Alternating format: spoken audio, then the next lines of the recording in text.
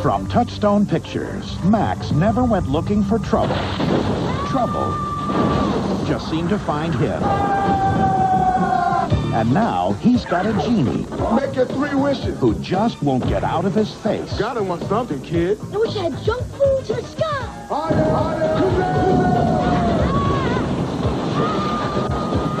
Shaquille O'Neal, Shazam, rated PG. Starts Wednesday, July 17th at a theater near you. Welcome to They Call This Movie, testing the strength of friendships one terrible movie at a time. Subscribe to the podcast on iTunes and other podcast services by searching They Call This a Movie. We're part of the Main Damie Network, and to find more from us, check out the website at themaindamie.com or on Twitter, Facebook, and Instagram at The Main Damie. We are also now a proud member of Geek Vibes Nation, and you can find them at gvnation.com. Welcome back to They Call This Movie. I am Anthony Del Vecchio, and with me today is Mark Myers. Say hello, Mark. Hey, I love when you try and surprise me and make this into a celebration of the new Veronica Mars series by having a movie with Francis Capra in it. So I'm glad that was your secret meaning behind this movie. Yes, that was my plan all along.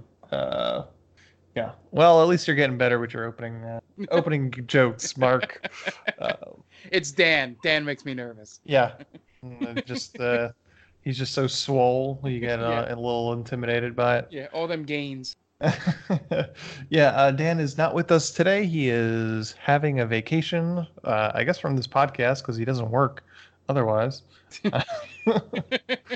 So he's down in Florida having a miserable time running around God's creation across a number of parks. I don't know. Yeah, doing things I can't see Dan being too ecstatic about. It sounds exhausting. That's all.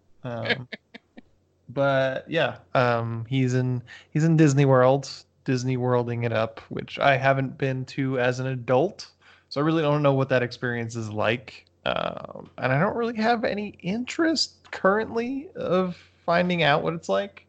Expensive, yes. Assuredly. And exhausting, most assuredly. Yeah. My sister tends to go down there every so often. Well, and she has kids. Yeah. But they, I think it's more for them, to be honest.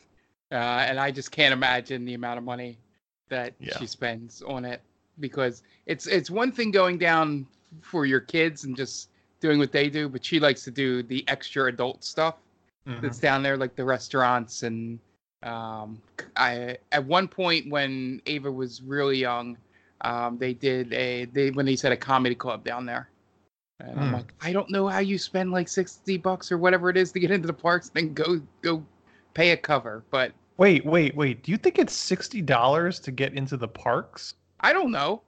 Oh my goodness, Mark, you naive little boy. I have never looked into it. So I would, when you get a chance, just Google how much it costs to go to Disney World. Because if it costs $60, I'd be planning a trip tomorrow. Are you going to be like that meme of Spirit Airlines where everybody's like, I'll never do Spirit again. Round trip to Miami for $50. And then it's a photo of the people squeezed into the... Speaking of Disney... Yeah. This week is the release of the live-action Aladdin film. Despite most people's protests, that movie is eventually going to come out, and that's this weekend. So, to celebrate, we picked the only other Genie movie we could think of. That came out. Why is there... Oh, yes, of course. Yeah. The only other Genie movie that we can prove exists, I should say. Unfortunately, we could not find Shazam starring Sinbad and with enough time to watch it and give a proper review. So we are stuck watching the 1996 film Kazam starring Shaquille O'Neal. Yeah, we seem to have a theme for when Dan's not here. We're going to watch movies with NBA players in it, apparently. Yeah. So we have Space Jam left. Yes. And that's roughly it, I think. We could probably find something. There's a what is it? The Fish to Save Pittsburgh or whatever that Dr. J movie is. Sure. There's also My Giant, starring Yeah. George Mirasan. Yeah, we got plenty for when Danny wants to take vacations. Yeah, Kazam. Mark, have you ever seen Kazam before this? No. Because if I would have, I wouldn't have been so happy to see young Francis Capra show up in this movie, because Weevil's probably one of my favorite characters in Veronica Mars. Man, so. you're just two mentions of Francis Capra, and we're not even 5 minutes into this podcast. I get it. Okay, Mark. Yeah. So it's surprising that neither of us have seen it, because I haven't seen it either, because we were 11 at the time. This feels like it should have been a movie right in our wheelhouse. But I kind of always assumed that this movie sucked, even when I was a kid. Yeah, I was too busy watching the Mortal Kombat movie at this point in my life. You had achieved good taste in your life at that point. Apparently, is that what you're trying to say? Yeah. I was too busy watching refined culture like Yeah. Mortal Kombat and Street Fighter. He was a man of culture at the age of 11. Yes. Watching those terrible movies. So yeah, Kazam. What's your take on Kazam? My first take right away is it was very mid-90s, down to, obviously the clothes and all would be, because it was shot in that time period. It's not a period piece. But even down to the music and, what they assumed was cool back then, and it was just, I was just like, oh, I remember this time. I remembered the Brat. And, and all these other things that just kept popping up in this movie. And, it was a movie that I think it's outside of The Wonderful World of, was it the Dog Wizard movie? Amazing Wizard of Paws. Paws, that's it. This is one of the only ones that we watched that is definitely a pure kids movie. Sure. Like this wasn't anything like trying to toe a line or, be more than it should be. Like Double Dragon tries to toe that line. And for that reason, I was confused by things, but I wasn't as bored by it as I've been with some of those other movies. Okay. That's a little surprising to hear. I was bored out of my fucking mind with this movie. It's definitely a time and place sort of movie. Like, there's definitely a era of movies that this movie fits into. Yeah.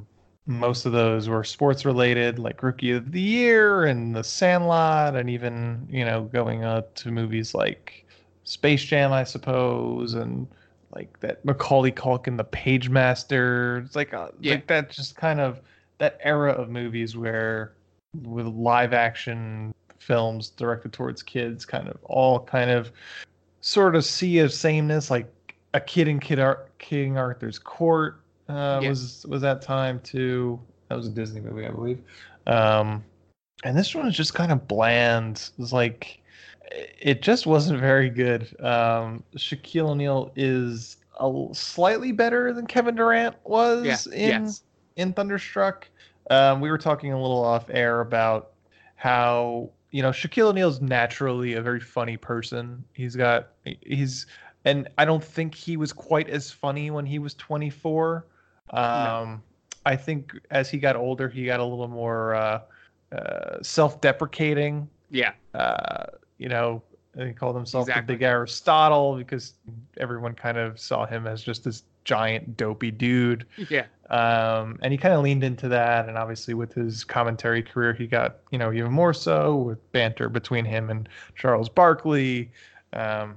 And as I mentioned, as we said off air, this movie, he might have been better if this movie happened maybe like 10 years later. Yeah.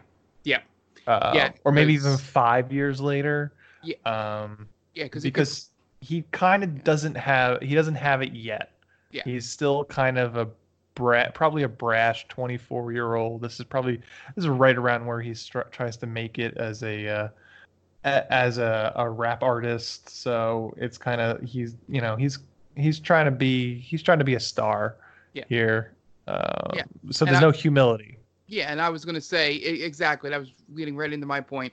Is that at this point in his life, he thought he was funny, and everything he did was funny rather than just being funny, which is what he is more now, where he just kind of gets that vibe where he doesn't need to be cool when every time he tells a joke or makes a comment. He can tell dad jokes, and do insane stuff. The NBA on TNT stuff, every so often is just gold, because him and even if it's Kenny Smith or Ernie Johnson, they'll just go off on some tangent for no reason because Shaq just says something or tries to make a corny joke off of something, and they're just able to banter from there. And that seemed what this was missing. It was like, all right, here's these lines I got. I'm being told they're supposed to be funny. Here's me trying to be cool / funny, so I'm not made fun of, when I go back in the locker room. Mm-hmm. And I think that's where, like I said, that's where it hurts it a little bit. Maybe it's because I could be a little more tolerable of Shaq in terms of like entertained by him. Maybe that's why I found it a little less boring than you. I don't know. I'm just trying to think of reasons why I wasn't bored out of my skull like you are. But yeah, essentially this movie is the better version of what Kevin Durant was trying to do and what, Ray Allen tried to do, even though he was a little bit better and he got game than even probably both of these guys. Sure. I mean, in their defense, yeah. Ray Allen was starring in a Spike Lee movie. Yeah. Jesus Shuttlesworth. Yeah. As opposed to Shaquille O'Neal starring in a Paul Michael Glaser movie. If you don't know the name Paul Michael Glaser, he is Starsky from Starsky and Hutch, which apparently he decided that he was going to direct and come up with a story of what we see for Kazam. It is based on his story idea. He didn't write the script. It was written by Christian Ford and one other person, but he gets a story by credit. So we have those people to blame for the constantly rhyming genie throughout this movie. It's just like fish in a barrel sort of rhymes too. Yeah, they're like not very clever. And you can tell when Shaq liked the rhyme and when he did not, because he delivered them much differently. You could feel that he thought it was clever. Sure. Yeah, which is kind of interesting. I wonder how many takes they actually did, where they were like, "No, Shaq, you got to be consistent. You're saying this person would think all these lines are great." Kazam holds a 2.9 on IMDb and a 6 on Rotten Tomatoes. Yeah, we found out when I was on to plug Geeks 5 Nation thing on Geeks Against the Grain that apparently anything that's boring and comedy related tends to get a low IMDb score, but for some reason action movies are all in the 5s and 6s, no matter how bad they are. So it's just a weird thing with IMDb that we discovered over 2 hours on that podcast. But I am not surprised to hear those numbers. I wonder what the score would have been in a more I guess like how it seems like scores are a little bit lower nowadays for crap than even they were then. Like if you know what I'm saying about on Rotten Tomatoes and stuff. So I wonder if this would have been one of those like Holmes and Watson situation and would have hung at 0 for a while, and wouldn't even have gotten up to a 6 at any point. Yeah, it's kind of it's just it exists. Yeah, and it doesn't do anything with Shaquille O'Neal's natural charisma. Kind of hampers him. What's your obsession with Francis Capra? I didn't realize that this kid was like anything besides. He plays Weevil in Veronica Mars, which is like, in my opinion, probably the second best character on the show. He begins as like the other side of the tracks biker sort of bad guy, you think, but he's actually probably the squeaky clean person in the entire city, because the rich people are all corrupt and stealing money and stuff like that. So him and Veronica basically become friends because he gets the information from the more seedier side of the city, and just their relationship and him developing that character through at least the first two. I really liked his performance in there, and it's just surprising. I had completely forgotten that he had any kind of career before Veronica Mars, because I assumed that was like his break, since it was like a UPN CW show. It seemed like it'd be right for a guy they found in auditions to do it.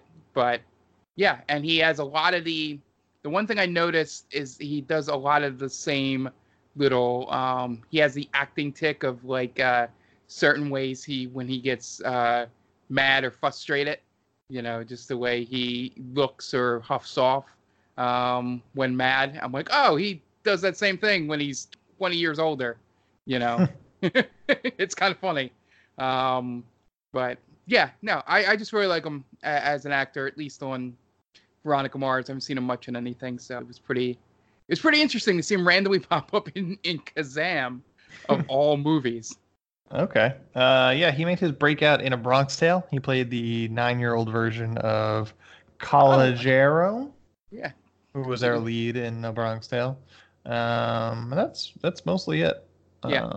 In terms of that, before he popped up on Veronica Mars. Yeah, that's why I was surprised to see him on something, because I completely forgotten about Bronx Tale too. Does he have these face tattoos in real life? I don't think so. Okay, because his IMDb picture has him all tatted up, so he looks like a real gangbanger. And apparently he had a pretty shitty childhood. His dad was in and out of jail until his eventual shooting death in 2003. So very much like his character in Kazam. His dad was a piece of shit. Yes, very much so. And if there is one thing you take away from this movie, it's that his dad was a piece of shit in this movie. And really didn't deserve what happens at the end. But yeah, we'll get there. There are so many moments like that in the movie, which we'll get to as you run through the plot. Mm-hmm. That I'm like, why? Okay. This movie stars Shaquille O'Neal, Francis Capra, Ali Walker, and James Akeson. I don't know. And then a whole bunch of other people. It also has a couple of other people that I'm going to mention later. Yeah. That you might know. You might not know, but I will announce them to you. Fawn Reed is also in this movie. I don't know if she's in anything. She was in First Kid, which is also one of those movies like right in this wheelhouse. Yeah, this was like Blank Check. Yeah. Three Ninjas. The Richie Rich movie. Richie Rich. Yeah. All same era. Parent Trap.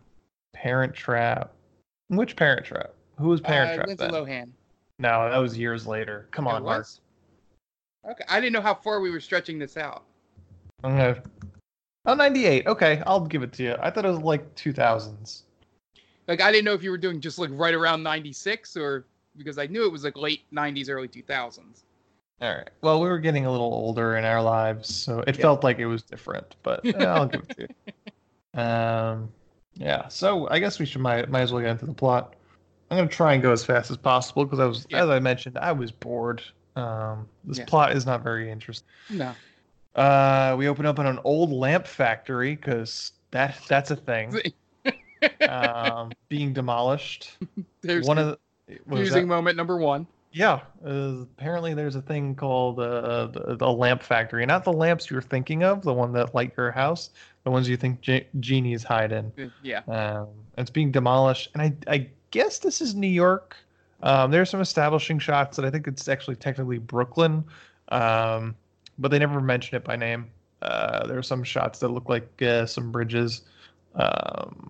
But so we go into the factory that's being demolished, and there's one lamp that during the demolition falls over, and we get to see it in slow motion, accompanied by horror-like screams from inside the bottle. Doesn't sound like Shaquille O'Neal, but it's supposed to be. It's a very short scene, and then it cuts to our mulleted hero walking through the halls of his school. His name is Max, and he's walking through with Coolio's Fantastic Voyage playing in the background. First moment where I was like, okay, I know when time this was released. So, our first instance of meeting our hero, he's dragging a set of keys across school property, the locker specifically. So we get a sense immediately that this kid is probably a dick. Yeah. So he's just kind of roaming the halls. He gets dragged into the bathroom by a gang of punks. Yeah. And they're gonna beat him up for something, for money. He's only got like $2 on him. So instead of getting his ass beat, he says that the key that he has in his hand is a key to like a jewelry case in the department store. So they can go steal some shit. Part of this gang is Wade Robson. You know Wade Robson? Yes, I know. For people that don't know, Wade Robson is a very famous choreographer. Worked with people like Britney Spears and others. But also, unfortunately, Wade Robson is one of the people that was allegedly molested by Michael Jackson. Yeah, I knew of him before Finding Neverland. Yeah. So he used to have like a set of like VHS tapes about how to like dance. Yeah, and I think the first time I knew him was when they used to do the Making the Music video or whatever on MTV. Yeah, exactly. Yeah, I think it's the first time I heard that name.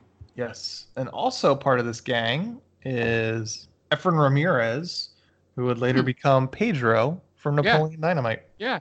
Okay. I did not know. I would say I would go back and see it, but no, I could probably just find photos. Yeah. It looks just like him. Wade Robson was a little harder to find. He's the kid with the blonde hair, I believe. Okay. So they beat him up, but then they take his key, so they don't beat him up too bad. He goes back to class, and he gets detention for stealing the supply closet key and for wasting his teacher's time, essentially. Yeah. He comes home to a very exasperated but well-meaning single mom. Yep. That has to deal with a shitty kid on her own. Yeah. She breaks the news to him that she's going to get engaged to her very nice firefighter boyfriend, Travis. Yeah. Who I thought was somebody the whole time in that first scene. I was like, he has to be like something, like been on some like ensemble, cop or firefighter show or something. And I think he was on some New York Undercover for a little bit, but nothing like I thought he was a little more established than he was. He just has that like third detective in the squad look to him. Yeah, he's just an Italian guy. Yeah, basically. But he's supposed to be a very nice guy in this movie. He's a firefighter, which is kind of the antithesis of what his real dad is in this movie. So Max leaves the apartment in a huff. He rides off on his bike, and the bullies are after him because they realize that the key doesn't open anything in the jewelry store. It opens the supply closet of the school. Yeah. They then threaten to sodomize him with said key. Yeah. In a kid's movie. Yeah. They don't say it explicitly, but it's there basically says, I know what this key will open. I guess that means his butthole. So chase ensues, and Max hides in the abandoned lamp factory. Falls through the floor, like for 4 stories. Yeah, he somehow doesn't die. Got a very, very John Wick body to him. Yeah. Just falls, cracks on the ground. You're like, oh, he must be dead. Yeah, you would think he would die in that one because he survives. He doesn't survive another fall later.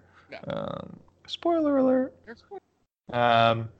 While he's hiding, he accidentally turns on a boombox, and as he's about to get beat by the bullies, out pops a rapping genie out of that boombox, played by Shaquille O'Neal.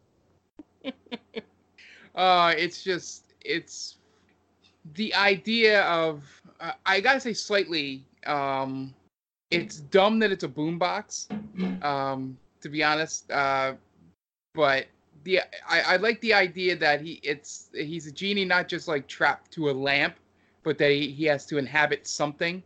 Mm-hmm. Because there's a scene later on where Shaq tries to act, and he just explains all the different things he's been in, over the years, and how he got into a compass and then he was on a ship that sunk, and I'm like, oh, that must have sucked. Like, if he keeps getting transferred into all these little things, and nobody knows that it's a genie in there, it'll get tossed away or he'll be buried for thousands of years.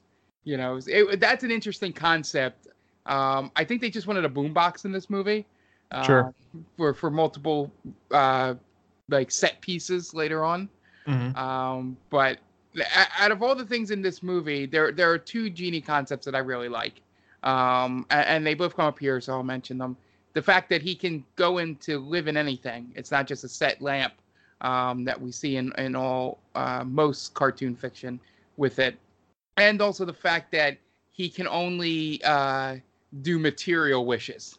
Sure. Like, you can't wish for love or happiness or anything like that. And I'm like, that's a pretty good way of limiting it to, give the character some growth. He's not an all-powerful genie. Right. And yeah, and it sets up a nice weird dynamic, but I'll give him credit for that. Those two things were pretty interesting to me, but everything else about the whole genie thing, the rhyming and all that, no, it wasn't good.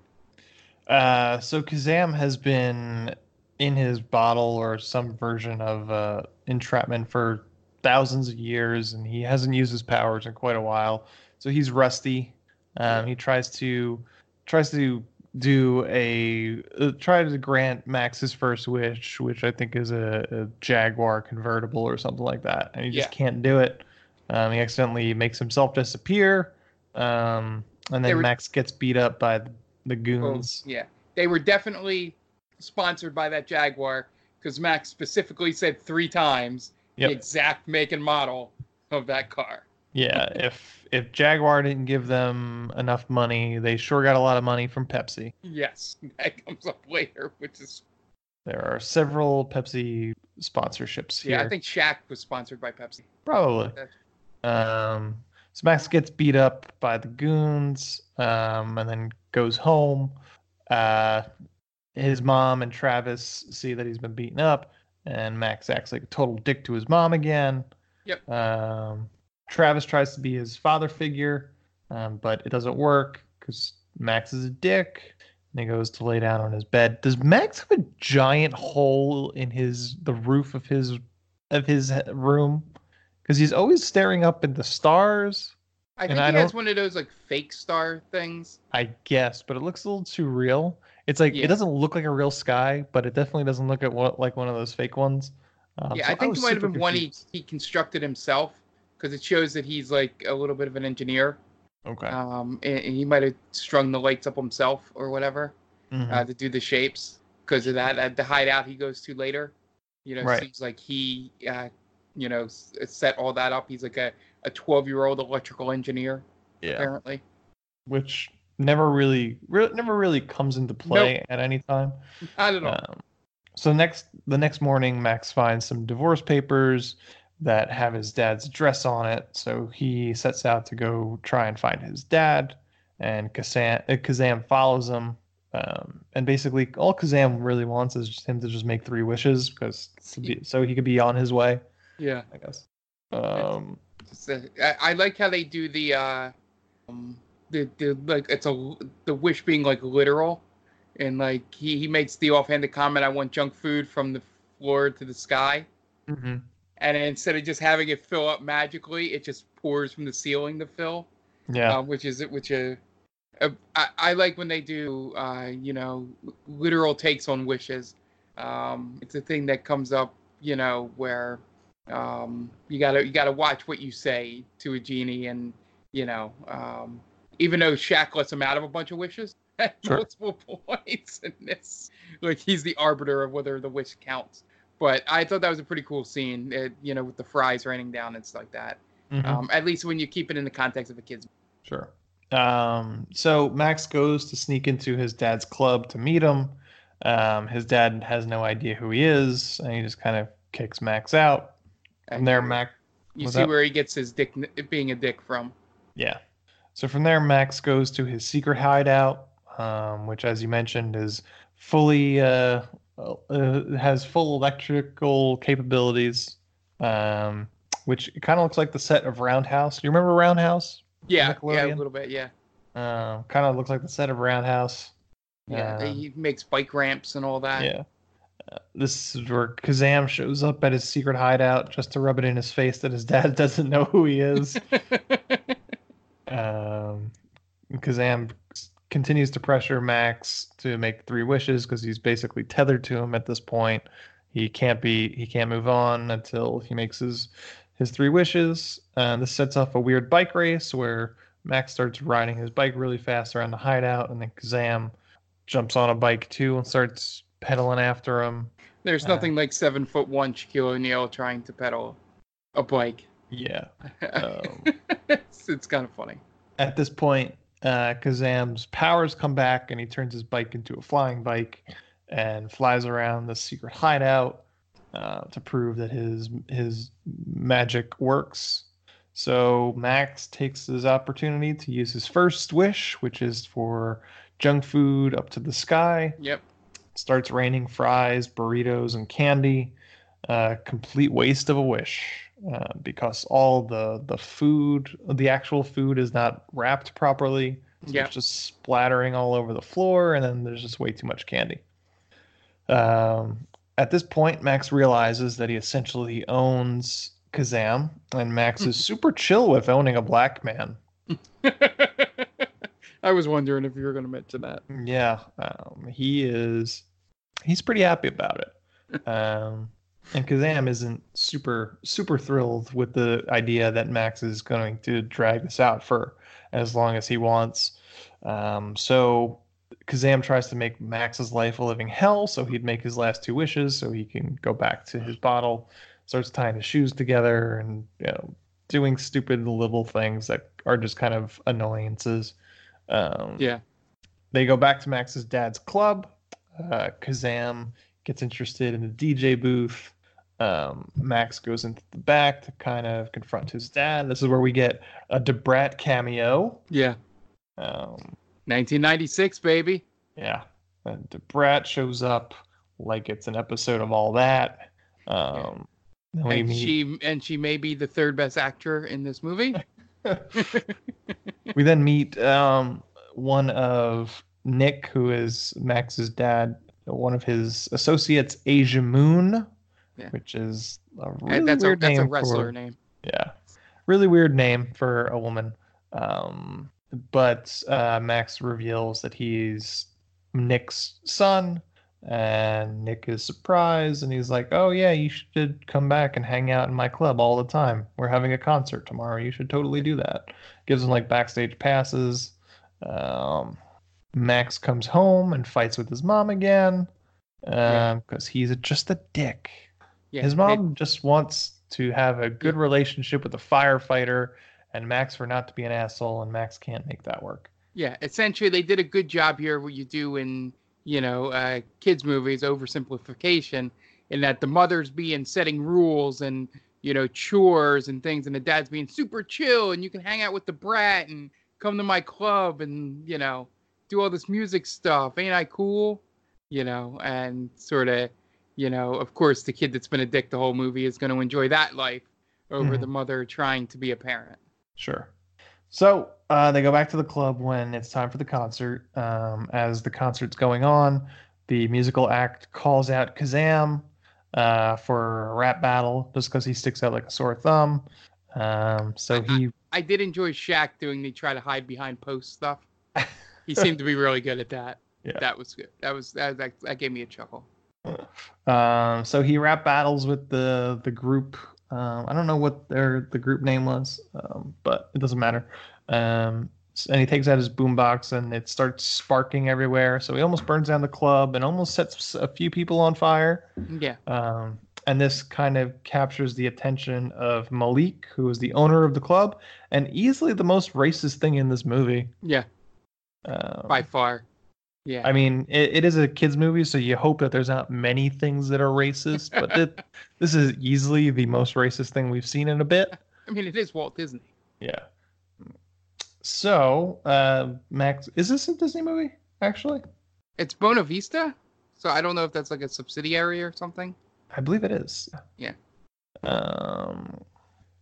Yeah, I thought I saw that pop up at the end as one of the tags. So I believe it is. Yeah. Buena Vista Studios. Let's say, yeah, Disney's Kazam. We're gonna call it. Max goes to see his dad, and he almost walks into his dad almost murdering somebody, and promptly gets kicked out of the club by his dad, telling him to stay away. Kazam then gets wined and dined by Malik and Asia Moon. Malik is foreign, so he eats goat eyes or something like that. And he smells too. Yeah. And then the part coming up is one of my most confusing parts. So I'll jump ahead. Is when Max runs into the punk kids waiting in line for the club, because apparently it's an all ages club. Mm-hmm. Or those kids are very old, like in terms of they're like late high school age. The confusing part for me is for some reason he insists on wanting to impress these kids, despite the fact that they beat the shit out of him all the time. Mm-hmm. And steal things from him. I guess in the oversimplification of something is that he just wants to be accepted, Max. Right. So that's what they might be going for. But they never give there's never the good, bully that sort of is nice to him every so often. They're just complete assholes to him all the time. Yeah. So, and then this leads to probably one of the more improbable parts of the movie. Yeah, it's a weird moment where he teams up with them to kind of sneak into the back of the club and beat up one of Nick's goons, so they steal a tape or something like that. Yeah, I never fully understood what the tape was. Here's what I got out of it, and I might be completely wrong again. No need to send corrections in. I believe what they were doing is they were taking tapes of recordings at the club and then making bootleg CDs off them and then selling the bootleg CDs. Jesus, what a convoluted plot. Because they keep saying the tape's worth $1 million. And then there's an offhanded comment later in the movie where he goes, "Oh, they're just bootleg CDs," the dad says, when Max asks, "What's going on down here?" So I kind of put two and two together, but it's such a convoluted, criminal plot and very mid-90s criminal plot. Yeah, it's like that episode of Seinfeld where they start bootlegging movies. Yeah. It's like it's $1 million criminal enterprise. That's such an odd thing, but now that you mention it, that's ringing a bell, and I'm pretty sure that's what it is. Yeah. So the kids steal a tape, and they get chased out, and eventually Max slinks away. He comes home, and his mom is asleep. Next morning, Kazam he wakes up, and Kazam shows up, and Kazam might be a little drunk from the night before. And also popping into a 12-year-old kid's bed. Yeah. And he takes a shower in the middle of his bedroom because he's magic. But he stinks for some reason because he's been hanging out with Malik the whole time, I guess. I'm Because assuming Malik is foreign if you don't remember. Yeah. And eating the goat eyes makes you stink, apparently. Yeah. So at breakfast, Kazam pretends to be his tutor in front of his mom, so his mom doesn't suspect anything. There's some odd sexual tension between Max's mom and Kazam, or is that just me? Yeah, he leans in way too closely at one point, and I'm like, this is a little creepy, Shaq. I don't know if you realize that on camera, you towering over this doesn't come across as smooth as you think it does. So there's a scene at breakfast where Kazam force feeds Max French toast behind his mom's back using magic. It's pretty stupid, but not as stupid as the next scene, because then Kazam and Max have a bit of a rap battle. Oh, so take you into my head as it begins, and then it goes from, him teaching him and joking about it to you start hearing the music play, and I just go, no. It's up to the beginning. Normally a musical interlude is something I cherish and laugh at in movies like this, but there was no need for this to turn into an awful, awful rap song that they created. So after that, it's kind of a heart-to-heart between Kazam and Max, where Kazam kind of tells him what he wants. He wants to be free. He wants to become a djinn, which is basically a free genie where he could grant wishes for himself as well as others. He's never going to be free. And then Max has his heart-to-heart and blah, blah, blah. Yeah. This is like the emotional moment between Kazam and Max. Where Shaq tries to act. Yeah. At school, the street punks tell Max that if the dad wants the tape back, he's going to have to pay a lot of money, which I don't know what that means for 13-year-olds. Like $100 maybe. Yeah. You would think if Max would have just told them, the dad would have been able to pay them off. But instead, Max goes to tell his dad, and he walks in on his dad getting beat up by Malik and his goons. At this point, Max calls on Kazam because he needs his help. So I guess Kazam and Max sort of have a psychic connection, because Max calls for Kazam and then appears out of a glass of water because Kazam is having a date with Asia Moon. Yeah. Max at this point wishes for the tape, but Kazam doesn't want Max to waste. Essentially, Kazam does not want him to waste a wish on his father. Yeah. He's very judgmental. Yeah. But he basically tells him that his dad's no good. So he tries to do the next best thing. He brings him to where the tape was being held to just try and find it. And Max is like, it's not here. I just need the tape. This is my wish. Grant it for me. And Kazam begrudgingly grants him his second wish. Yeah, and then the foreshadowing line that you knew would get thrown back in his face at some point. He says, "You're not my friend. You're my genie." Mm-hmm. And you're like, yep, that's going to come back. The next day, Max's dad shows up at school. The mom tries to stop. Kidnaps him? Yeah. Oh no, it's kidnapping because he doesn't have custody of him. Demands Max turn over the tape. He does, and then his dad realizes what a monster he is, and basically says it's too late for him. He learned from my mistakes, but I am who I am. So at this point, Kazam has a gig at Malik's, and I guess Malik is realizing that Kazam is sort of a genie. He makes that assumption. I think he makes that assumption pretty early on, actually. But at this point, he's like confirms it. So Max because he's foreign and he's foreign. He knows about genies. Yeah. Max goes to Malik's before Kazam's gig to try and wish for a second chance for his dad. Kazam's like, I already told you, can't grant ethereal wishes. Stop bothering me. I'm having a great time. I'm obsessed with fame now. So he performs, and Malik steals his boombox and kidnaps Max. Yeah. And he wants Max to wish for him to have all the money in the world, so he could basically get all the money in the world, and then he could transfer ownership of Kazam over to him. And then Max says like the most logical thing: if you have all the money in the world, then no one else has any money, and that's not going to be worth it. Yeah, like trying to reason with the mobster. It is a pretty sound reasoning from like a 12-year-old. It's like, if you have all the money in the world, then nobody will have any money, and it'll be worthless.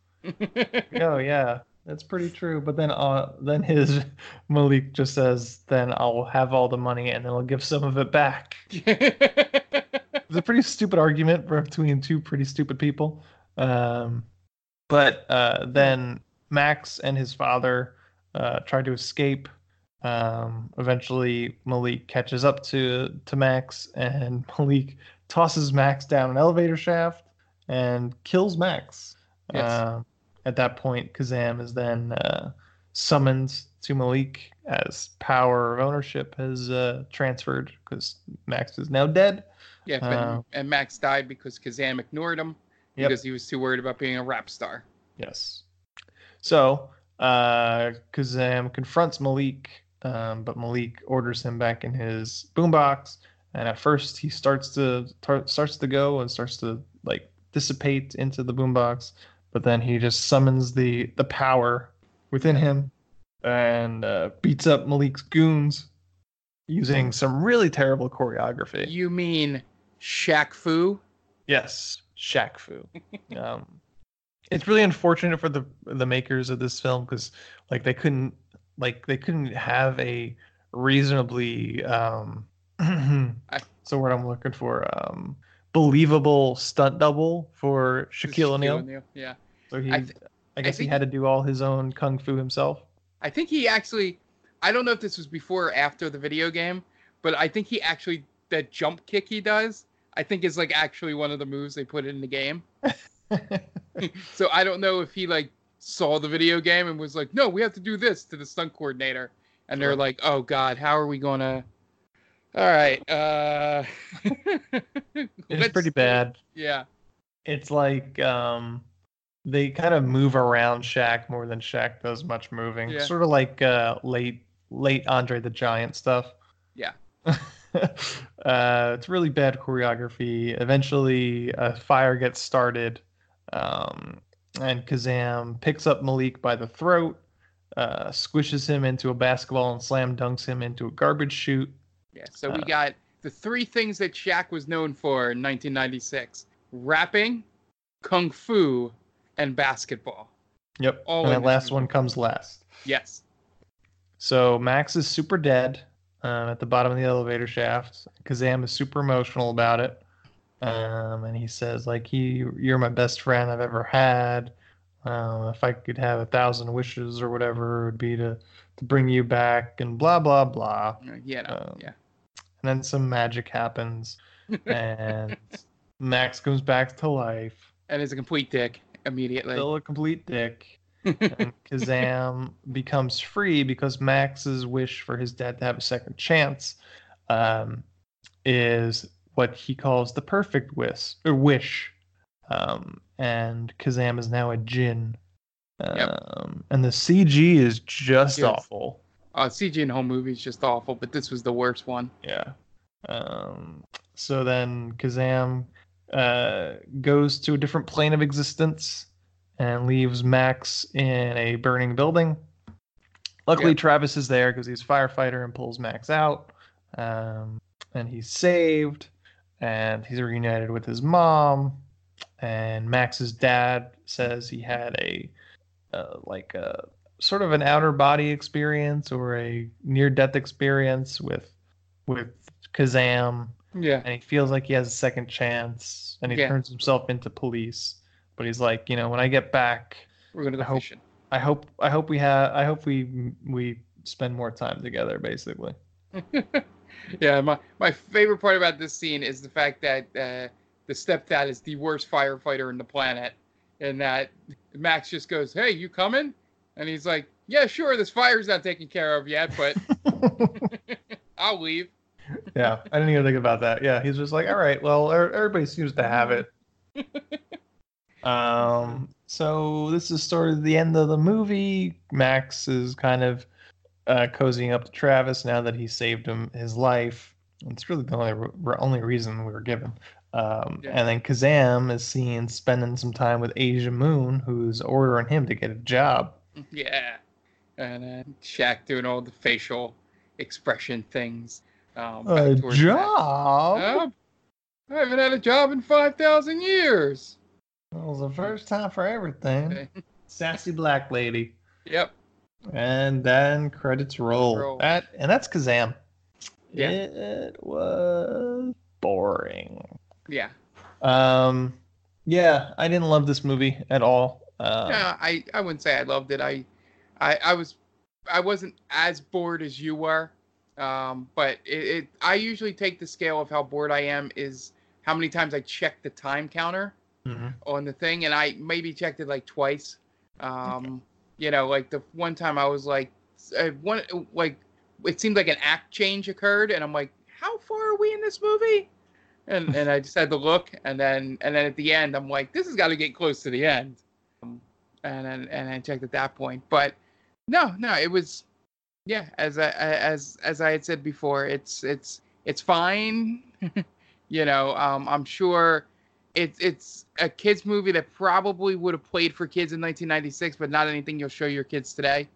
Like just because of other movies of the era, like Space Jam, even though that going back on it, it's not as good of a movie as you remember it being as a child. It does have the Looney Tunes in it, so you can probably get, a 5 to 8 year old to at least enjoy it, just because of their antics in the movie. This has none of that. But yeah, it's a very of its time movie. Sure. I think one of the problems I have with this movie is that it tries to do too much. And I don't mean it's not particularly ambitious. There's just like a lot of storylines in this movie where it doesn't really need that. It's like you could probably pare this down. You could probably get rid of like this gangland kids beating up Max left and right. You could probably lift the whole plot line with his dad out, and you could really simplify it to more about Max and Kazam, and I think it would probably be a little bit better. Maybe flesh out the relationship between his mom and him a little bit more than just like every other scene is just like, Max, you were out late again, and then he's like, well, I hate you, blah blah blah. Why didn't you tell me about my real dad? You could have the dad in, but I'm not interested in the whole like, oh, he's a gangster thing. You need a villain, and you could have just made the dad being not what the kid thought his dad would be, as like the antagonist villain type part of this movie, and Kazam making him come to terms with that, and you could have done that. But they decided to go with the very simple thing of making a foreign gangster be the villain of the movie. I think what could have worked would have been like a more, because Kazam is supposed to have been in that bottle for about 3,000 years, like a fish out of water sort of thing. Oh, you could have done that, yeah. So you do that, and then you pair that with his rapping and his like a sudden stardom sort of thing, and then he gets a little big-headed and he forgets about his duty to Max, I guess, and keep that storyline sort of like that. Flesh that out a little bit more. Yeah, and you could have had the, just his natural rhyming as part of being a genie is now like something that the culture of the country he woke up in like embraces and celebrates, rather than he was probably just weird back in, Egypt or wherever he was when he was first, turned into a genie, and just have that sort of, oh, I'm just talking, I'm not really doing anything, and then that's how you do the rise to stardom thing.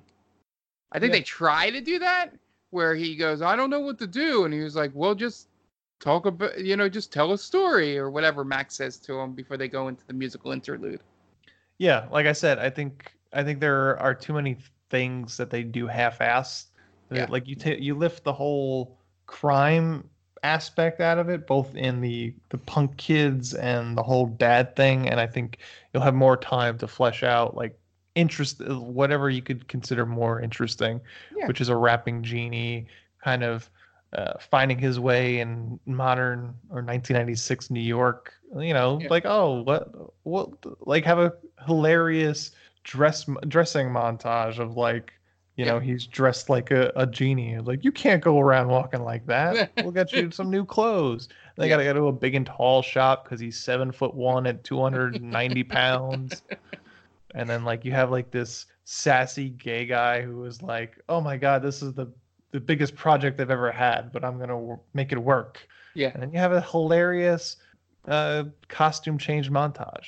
Yeah, and if this was made in the mid to late 2000s, it could have been one of the Queer Eye guys. Yeah. Was your cameo role. I was thinking of Lothos from Beetlejuice. Nope, that would work in that time frame, yes. Yeah. If we kept it in 96, yes. Like, if it's the last thing I'm going to do, I'm going to make you a star or something like that. And then, like, I don't know, Starships, Nothing's Gonna Stop Us Now plays or something. I think I'm just thinking of Mannequin at this point. Yeah, you're just creating Mannequin. Because like that could be Hollywood, right? Yeah, very much so. Yeah, you just created Mannequin 3. Okay, so with a rapping genie. The way to make Kazam better is to just redo Mannequin with Shaquille O'Neal. All right. Yeah. That's how you make this movie better. Got it. Nice. Yeah. Glad we talked through that. Question for you, Mark. Yes. Do you have any ways you think you can make this better? I essentially agree with most of what you said. In terms of you just simplify it and make it a much more streamlined, easy to follow kids movie. And I think it comes across much better. I think the most interesting relationships in the movie is Kazam and the kid and the mother to some extent. Everything else seems superfluous. Maybe even a couple more scenes with that teacher, like just doing sassy, teacher, he's a bad kid in school thing. Than the 2 scenes they do. Might have worked better. But yeah, it's essentially that the whole crime thing. I guess they thought they needed, like I said, they needed a villain, and they thought it was easy just to do a foreign crime boss sort of villain than actually think about the movie.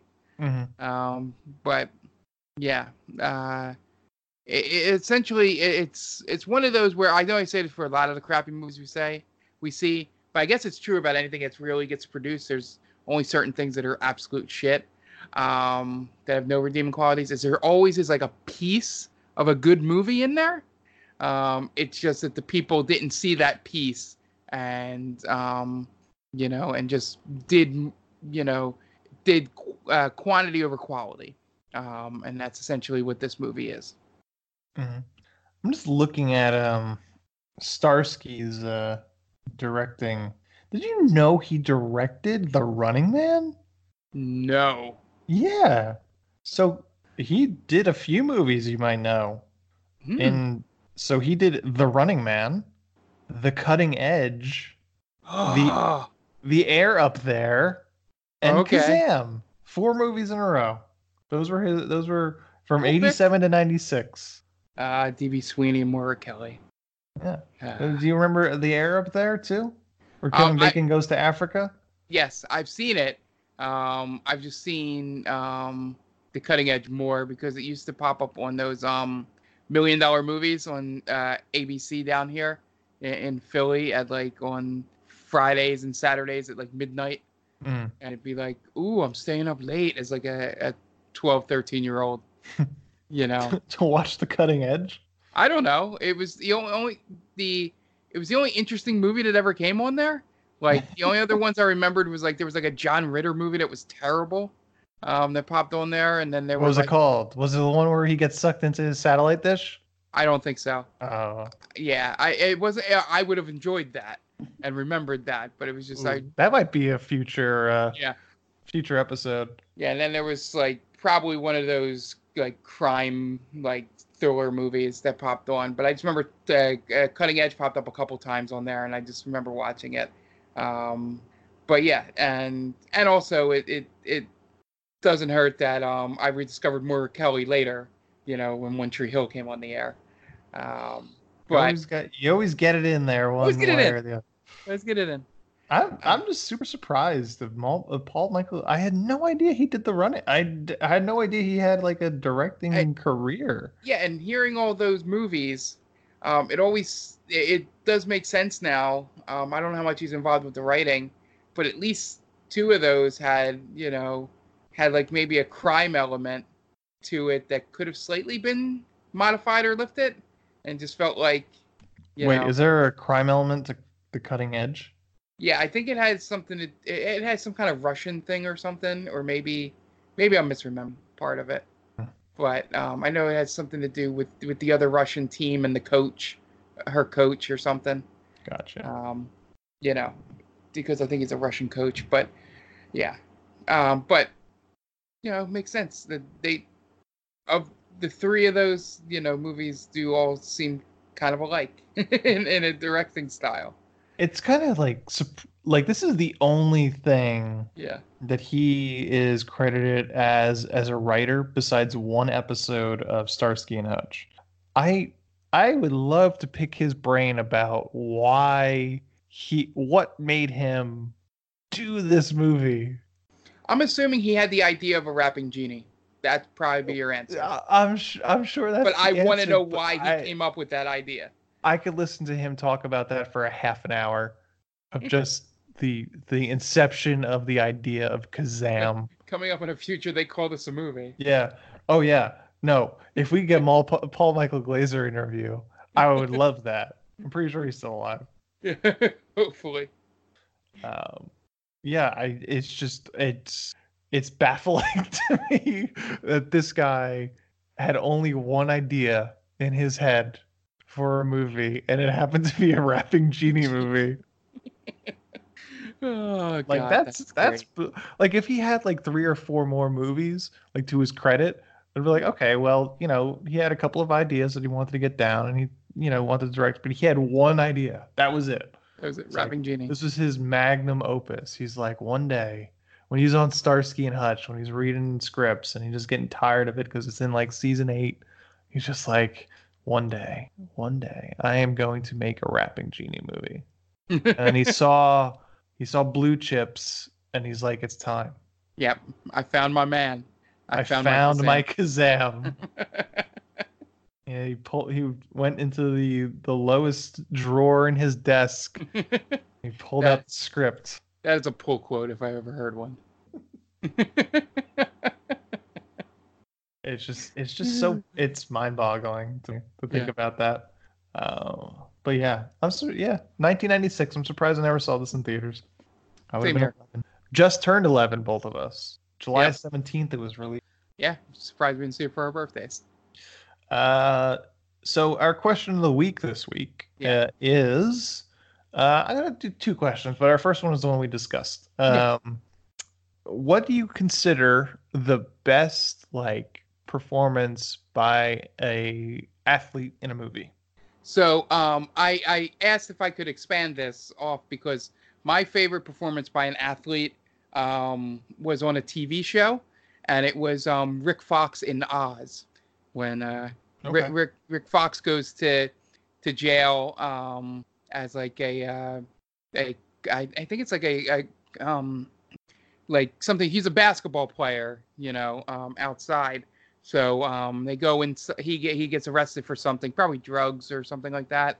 But while he's in jail, he finds out that one of the guards is actually like a really good basketball player.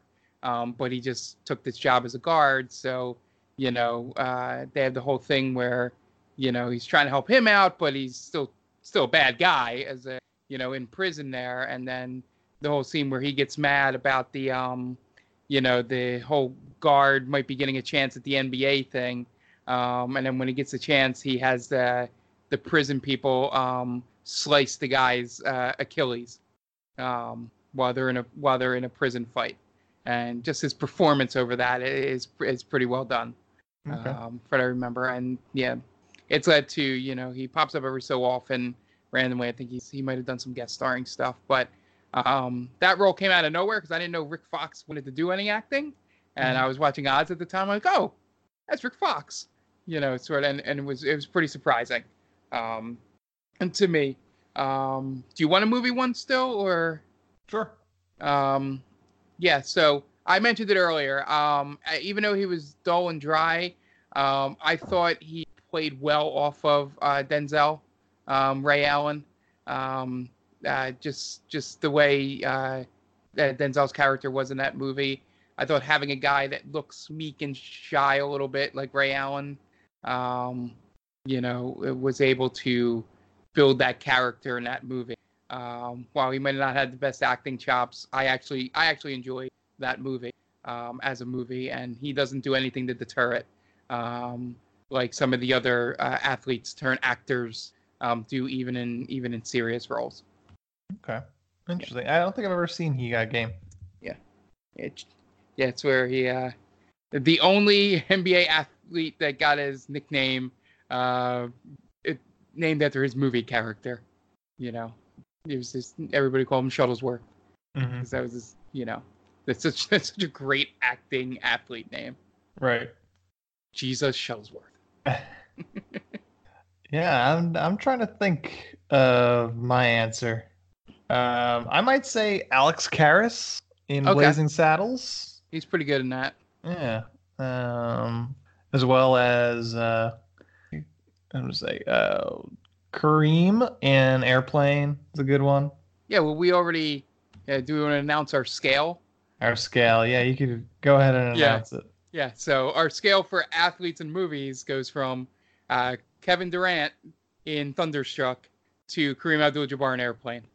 And Yeah. that is the top and the bottom of acting. And we limit it to actors that come straight from, like they were known as athletes before doing movies. Sure. Like, yeah. like the only one that kind of toes the line there, depending on how much you want to consider college sports, is Mark Harmon from NCIS. Played college football at UCLA.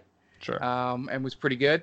But he didn't really do much in the NFL. So it's really the line you want to draw. But guys like Kareem and Michael and Ray Allen and Kevin Durant and all those are the types of performances that we put in this scale. Sure. Actually, who's actually probably a really great answer for this is OJ. OJ is fantastic in the Naked Gun movies. Well, we completely avoid it because it's like, Yeah, Fred Williamson and From Dusk Till Dawn is a good one. Bubba Smith in the Police Academy movies. Yeah, like there's good ones. Dwayne The Rock Johnson, if you want to go into wrestling. I guess. Well, no, he didn't do much in college. I think he played 1 year at Miami before getting hurt. But Carl Weathers. Yeah. I don't know what his professional career was in terms of. No, there's not much. Matt Battaglia. So, are you talking about Raven's own Matt Battaglia? Yes. There's a lot of ones like that where guys were like, I think one of the Golics was on a Saved by the Bell, for like the college years. Gotcha. Oh right, yeah. Like those are like stretching it, but straight athletes to movies is rare. That works out, and like you said, unfortunately, OJ and Kareem are probably the top two in terms of doing that. But we'll leave Kareem at the top just so. Yeah.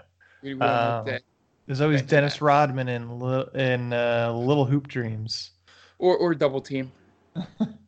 You haven't seen Little Hoop Dreams. That one's pretty No, it's not. Where he slurs all his lines. Oh God. Yeah. So I think that's gonna wrap it up today. So yeah. Nice and breezy one where we're clocking in at 115 minutes or an hour and 15 minutes. 15 minutes, yeah. That's usually what happens. Yeah. Do you have any plugs, Mark? Yeah, just the typical ones. We got Stranger Damies coming up. It was episode 68 was posted yesterday when this goes up. So be sure to check it out. We are coming up on the nice episode next week. So be on the lookout for that. Still haven't decided if that's going to be the latest session we did beginning or if I'm going to split in half what I got left of the last session. It just depends on what it clocks in at after editing. But yeah, so be on the lookout. Google Play, Apple, anywhere you listen to podcasts. Follow the Stranger Damies account, which Dan does most of the posting over there. And he may answer your questions between the times he's either talking or flirting with a Lich King. I can't really tell most of the time. So yeah, just follow us there, and obviously, Main Damie does some writing, and we might pop up on Geek Five Nation stuff. So be on the lookout if you're listening to it on that feed that you might see us outside of these podcasts. Yeah, you just did an episode of the best and worst action movies of all time. Which seems perfect for our podcast here that I was chosen for that one. Yeah. You had a couple of great answers for worst ones. Yes. And I think you surprised a few people with the existence of either of those movies. Yeah. Yeah, and also for some reason surprised some of them with Big Trouble in Little China. There you go. Which was like, I'm like, good, I'm educating people. Go watch that movie. That movie's great. And also to, for the first time ever, amend something. I did watch John Wick. So it might have to amend Fast 5 being the greatest action movie of the last 20 years. Because John Wick is pretty fucking amazing. Great. I love to hear this. So, as Mark mentioned, we're busy. We're doing all stuff. Hopefully next week, I think we might post a little bit late, but hopefully we'll be in on time. But we're gonna try and do something special next week for Godzilla. Will be coming out next week, so we're gonna try and get Dan on as he is away. We might have to push it out a little bit, but hopefully we'll be able to post by Thursday. We are They Call This a Movie, and you can find us on any podcast streaming app by just simply searching They Called This a Movie. Basically Stitcher, iTunes, anything you could get podcasts on, we should basically pop up. We are The Main Damie. We can find us at themaindamie.com. We are on Facebook, Instagram, and Twitter at The Main Damie. They Call This a Movie is at theycalledthisamovie.podbean.com. So that's the main Podbean website. You can stream straight off of there. If you have any questions or comments, feel free to email us at themaindamie@gmail.com. You can suggest a movie to watch or tell us that we suck. What really helps us out is if you go on to iTunes and give us a 5-star rating. If you are being even more generous, a review is always welcome. Even if you don't like us, just tell us you're out there, basically. Mark, you are at Off the Mark Tweet on Twitter, right? And I am at Ant Delvec. This has been our episode on Kazam. For some reason, directed by Paul Michael Glaser. So for Mark Myers and the absent Dan Aquino, this is Anthony Del Vecchio telling Paul Michael Glaser to go fuck himself.